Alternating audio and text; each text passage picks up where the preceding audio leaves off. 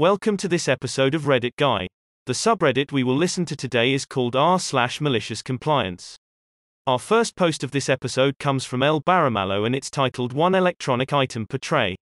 Sure, no problem. Long time lurker, first time poster, English not first language, you guys know the drill. This happened yesterday, as I was returning home from a 2-week trip to Germany. The final leg of the flight departed from Paris, where I had this lovely interaction with the agents whom, despite me knowing are not TSA, I still refer to as TSA in my mind. While going through security in the airport, I know the drill, belts off, jacket off, take the laptop off my bag. So I submit to the X-ray 4 trays. One with my carry-on, one with my laptop by itself, one with my belt, watch and jacket, and one with my personal item, think a fanny pack. I'm randomly selected for further screening. I have a Lebanese last name and a beard. I'm always randomly selected for further screening, and the agent berates me for putting all my electronics together. I point out that I took my laptop out of the bag, as per standard procedure, and the agent says, screaming at me, mind you, that is not enough.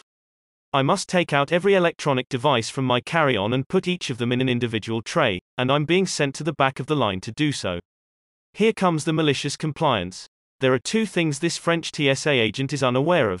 The first thing is that I'm a videographer by trade and I was in Europe to cover an event, Spiel, with video footage and interviews. The second thing is that Air France changed my flight times so my 2 hours layover became a 10 hours layover, which I'm not particularly happy about. So I'm being sent back to the end of the line and I have to submit each electronic item individually. Sure, no complaints from me.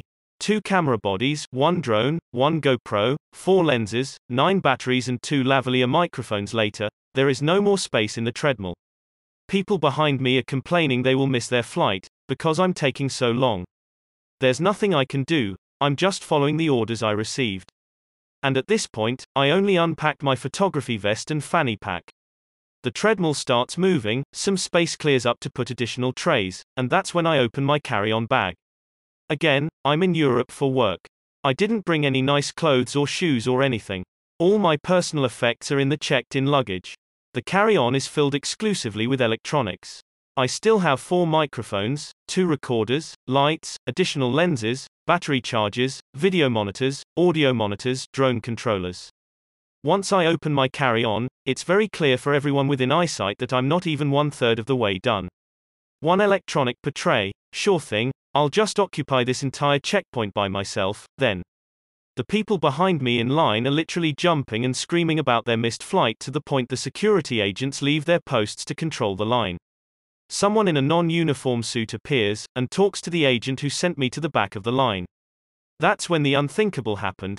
The agent comes to me and says there would be no need for me to continue separating my electronics, and I could just submit my entire carry-on bag as a single item and they'd examine it further if it seemed necessary. You sure? I asked, because it's no bother at all. I can keep unpacking here all day long. They insist it's not necessary, but I still have over 20 trays at this point occupying the treadmill. I go through the metal detector, I spend some minutes recovering and repacking everything, and based on the amount of fuming passengers, I like to think I contributed to Charles de Gaulle reviewing their stance on X-raying individual electronics. The next post from Liz4 is titled That's Not What I'm Paid For. Okay then. I used to work for a chain of pubs who loved to have promotions tied up in red tape. At the point in this story I was technically a server on minimum wage but doing supervisor work. This had been going on for a while as the manager hadn't submitted the paperwork. In our country if you're on minimum wage your employer has to pay for any time you have to be available for work, required to remain on the premises, not just if you're actively working. Manager would frequently rota me on awful split shifts like 8:30 a.m. to 2 p.m. then 5 p.m., close, approximately midnight by the time tills, cleaning was done. Because I was the only supervisor on shift I was expected to remain available for those middle 3 hours in case I was needed for manager stuff. Now, initially I didn't mind this so much caused the inconvenience of traveling back home to just come in again. I just chilled out with some free experiment from the kitchen and a good book in the corner of the bar. I did however change payroll if I was expected to jump back into action to add on however long it was. Few weeks into me doing this manager noticed. Manager, why are you down for 14 hours on Thursday? I scheduled you for 12.5. Me. It picked up at 3:30 and colleague was getting slammed. Manager, but why have you changed payroll? Me. Cause that's what I worked. Manager. But you weren't scheduled to work, you chose to. Me. Cause you told me to be available during those hours. Manager. I'm changing it back. You get paid for what's agreed. Me. What about tomorrow then? I'm on the same split shift. Manager. You'll be paid for when you're scheduled to work. Don't change it again without my approval. Alright then, have it your way. The next day, bang on 2 p.m. I stepped off the bar, grabbed my stuff and walked a few doors down to the local cafe. The server and the chef had my number if they needed me, cause I felt guilty leaving them to it, but they agreed not to let on to the manager exactly where I was, just to say I'd left if he came downstairs from his flat.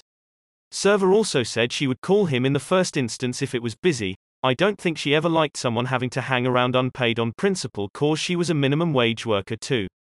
A warning text preempted his call, and his mood was as you could expect. I confirmed I wasn't in the building, he demanded I return, I threw the legislation in his face and reminded him I wasn't being paid for those 3 hours so I wasn't obligated to be on site. He wanted to go back to what I had been doing, but I told him that was off the table. He wants me there for 3 extra hours a day, I'm getting paid for it even if I've got my feet up. I told him his other option was to sign the promotion paperwork and then the law wouldn't cover me in the same way. It was signed before I got back to the bar. Not long after, I applied for a transfer.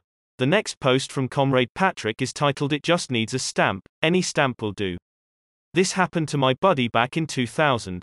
He was working in Russia but living over the border in Finland, for a variety of reasons, namely security and because the company had some housing over there.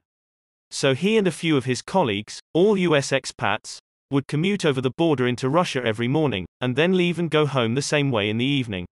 4 stamps in their passports each day, 2 in the morning from Finland and Russia, followed by 2 in the evening from Russia and Finland. This was post-Soviet Union but pre-9/11, so border security was strict but not particularly modernized. So for example, even though my buddy and his colleagues got to know the Russian border guards very well, the Russians would still occasionally dig their heels in about odd little bits of decorum and bureaucracy. Lots of rigid manual processes, etc. Before we go any further, the one thing you have to know about Russians' bureaucrats during this time period is that they loved their stamps.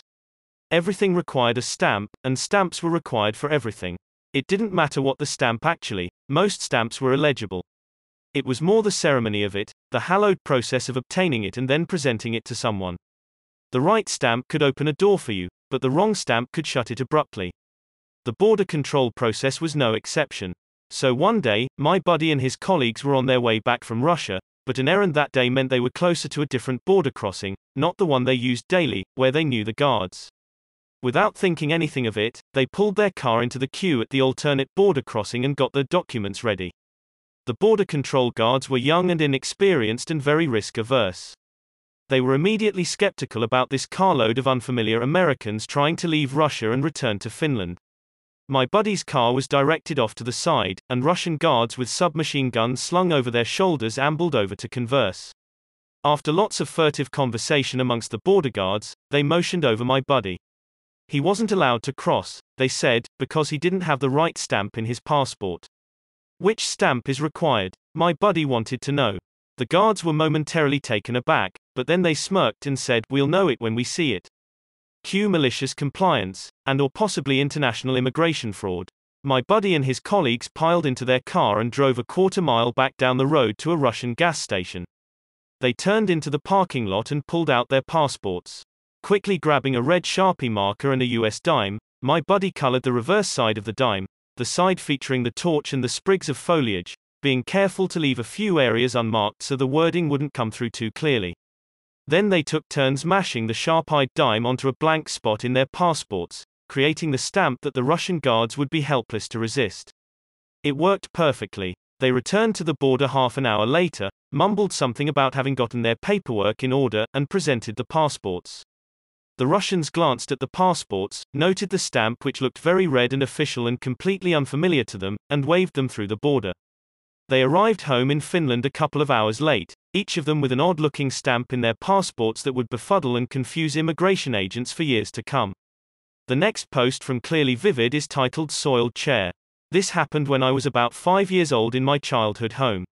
My mom was away on business, so my dad prepared a basic dinner for him and myself and we sat down at our dining room table to eat. Being a child, I suddenly had to pee. I asked to go the bathroom, but being a bit of hard ass, my dad said I had to finish eating before going. Nearly crying, I complained and insisted I really had to go, but he wouldn't budge. You're staying in that chair until dinner is finished. So I did what all good kids do, I obeyed. I looked him in the eyes and peed right in my pants and all over the chair I was sitting in. He was stunned. The chair was a total mess, and he knew he would have to clean it up. Needless to say, he let me go to the bathroom whenever I asked from then on. We have a great relationship, BTW, but be warned that if your kid needs to go, let them go, darn it. Enjoy your weekend. The next post from Monolim is titled "Bank Forces Me to Use His ATM, okay sir." So, this a new thing, started this week, very unexpected and so much better than what I thought it would be. Advisory, English not first language, so expect some funny words from time to time. Feel free to point it out, to correct them. So, in this days in my country, most payment of products and services are regularly paid on bank branches with a reference code that is linked to the Bussiness account and automatically identifies who is paying.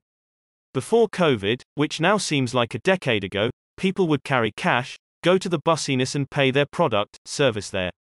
But having forced to do it online, by email or WhatsApp due to COVID, they started issuing payment instructions to pay at the bank or online. But people being people, they like to use cash and are not very fond of using their electronic bank to make all these payments and generally don't trust the company's website to pay, due to a high number of card details being stolen and most websites not being very user-friendly. So, people now will line up in the bank to make these payments, making huge lines of old and new customers, and making the old customers complain about it. My bank started to buy ATMs that would also take money to make payments. Before you could see one in each branch for 3 of the regular ones. But now, they upgraded to 3 of the new ones, and 3 of the regular ones to keep up with demand. Up to here, that's fine and was very welcomed. Now on to the problem. A couple of weeks ago they issued a directive, saying from October 15th, no more services payments will be accepted in the branch, but only through the ATMs that take money. Use that or use the company's issuing the payment instructions website. Or take your money elsewhere. That for me, was a huge problem. I receive from 3 to 10 payments of different companies every day. I'm a middleman in my Bussiness, and people like to come to me to hire the company's service and pay me for it, as I am authorized to do. Me being a good customer of this bank, with my account, credit card, house mortgage with them was an issue. Taking my money elsewhere was no easy task. QMC. I talked to my accountant and asked if I could deposit this cash into my own account and pay it with my own credit card without getting into trouble with the IRS. Surprise, surprise, as I have such authorization as middlemen to receive the company's money, as long as I spend exactly what I enter in the account, that's fine. So now, I go to the bank, deposit into my account and pay with my credit card. And yes, now I get 0.7% in cash back for all payments done with my CC. So now, I make an extra 100 every month on them. Thank you so much. The next post from Dirty Pen Pal Doug is titled "Okay, I'll do as scheduled." So where I work we have different job flows. So in our department we have different kinds of work that needs processing, and so we go into different projects to wait for the system to send us work. Now about 6 months ago they changed all the projects around. So we no longer have work going to certain projects. They're just dead space. So today I was assigned one of those dead space projects. Normally I contact my manager and they fix it. However, my manager is ooh. And her manager is ooh. So everyone's gone save we get up the ladder. So I as them, hi, am assigned to project. So what do you want me to work? The response was, why are you bothing me? Contact your direct manager. That's a spiteful response, so I informed him those managers are out of office. So, what project does she want me to do? The one you were assigned, so inform her that there's no work in that project, and she replied, do you talk back to your manager that way? If you are scheduled to work that project, you do that project. I don't want to hear any more about it, okay then. I've done nothing today but read my book, read it, work on my aquariums. 'Cause I'm in that project and oddly, no work's come to me.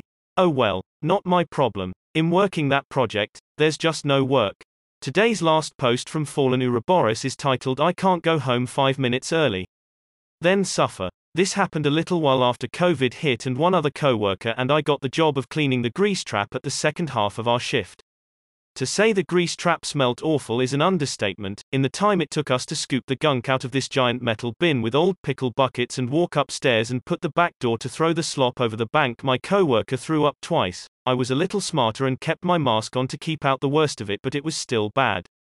We finished about 15 to 20 minutes early and we still had to close. Luckily we had one more coworker dealing with all the foodstuffs.